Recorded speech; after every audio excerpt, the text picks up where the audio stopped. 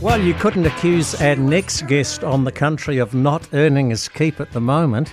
He is the PR man for the New Zealand Forest Owners Association. His name is Don Carson. And Don, are they paying you danger money to do this job at the moment? Because you're kind of stuck between a rock and a bit of slash. Yeah, I was thinking of asking Prince Harry for a phone number for some bodyguard protections because, we're a bit beleaguered at the moment. And I don't think it, however, it's lashing out. The press statement comes at the end of a lot of frustration. Fair enough, 50 Shades of Green, that's their job.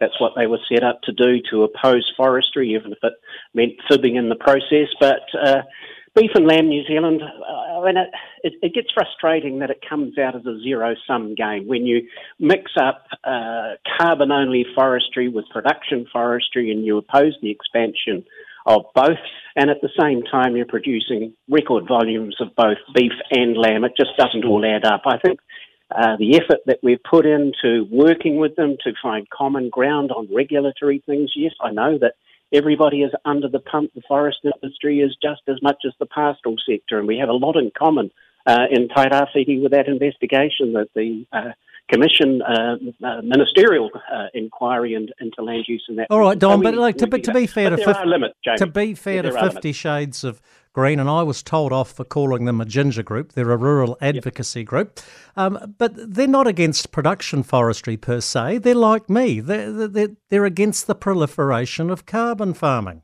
Because at the moment, it's all very well for you to be sweetness and light there in your fancy office in Wellington, Don, but how do we know which is production forestry and which is carbon farming, spray and walk away? Yeah, look, let's make it clear that the majority of the New Zealand forest estate was planted out pre-1990 and therefore doesn't earn carbon credits. And the guys harvest their trees and they put new ones in, and the carbon credits have nothing to do with that.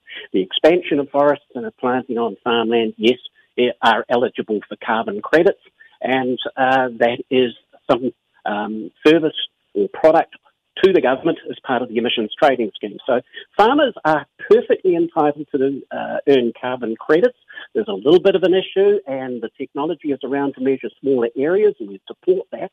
But on the one hand, you can't, as a lobby group, say we should be earning carbon credits for small parts of our farm that have trees on them. But on the other hand, say that a forest estate should not be eligible for those same carbon credits. Yeah, it's just a double standard going on there.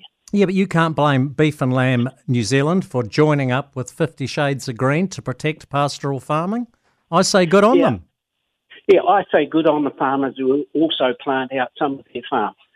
We all know, Jamie, the price, and more than most, the price of wool has fallen over the past few years. Previously, sheep and beef farmers could rely on a diversification of income, meat on one side and wool prices on the other side, and they'd each go up and down at different times. But at the moment, wool prices are not there. The diversification option for farmers on the hill country surely is that they continue their sheep and beef farming and they put in some trees to diversify that income stream on the poorer land. It just makes so much logical sense that it becomes really confusing and difficult to understand why they have a problem with that.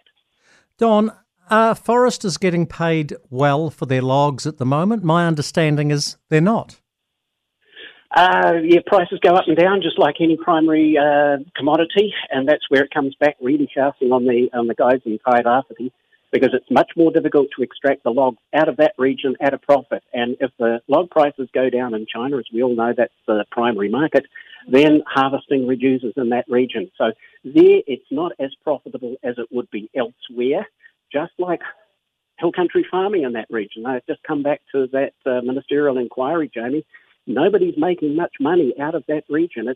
It is hard country, and the climate is getting more difficult. So that's the purpose of the inquiry, to find out land use options that make some money. But those guys in there forcing all sorts of reforms and regulatory burdens on them, some will be well justified, not necessarily all. We don't know what the inquiry is going to come up with. But bear in mind, unless there are good economic uses of land in that region, the risk is that it is depopulate. Don, let's just finish on the fact that 2 or 3 weeks ago, it must have been 3 weeks ago, just on the eve of Cyclone Gabrielle, it may have been 4 weeks ago, I don't know.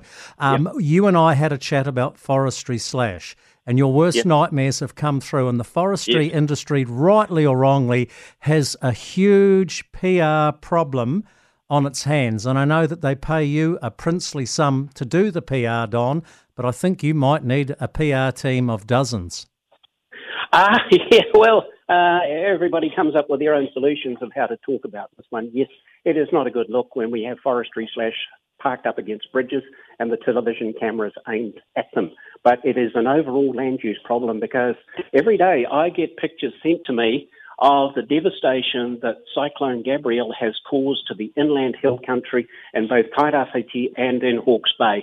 There are huge hillsides that look as devastated as they did in Cyclone Bowler in 1988. But in the meantime, yes, we have a PR struggle to make people understand that it is inescapable that wood comes down rivers.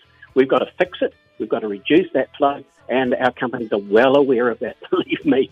Don Carson, thanks for your time. Enjoy the rest of your day. Okay, will do, Jamie.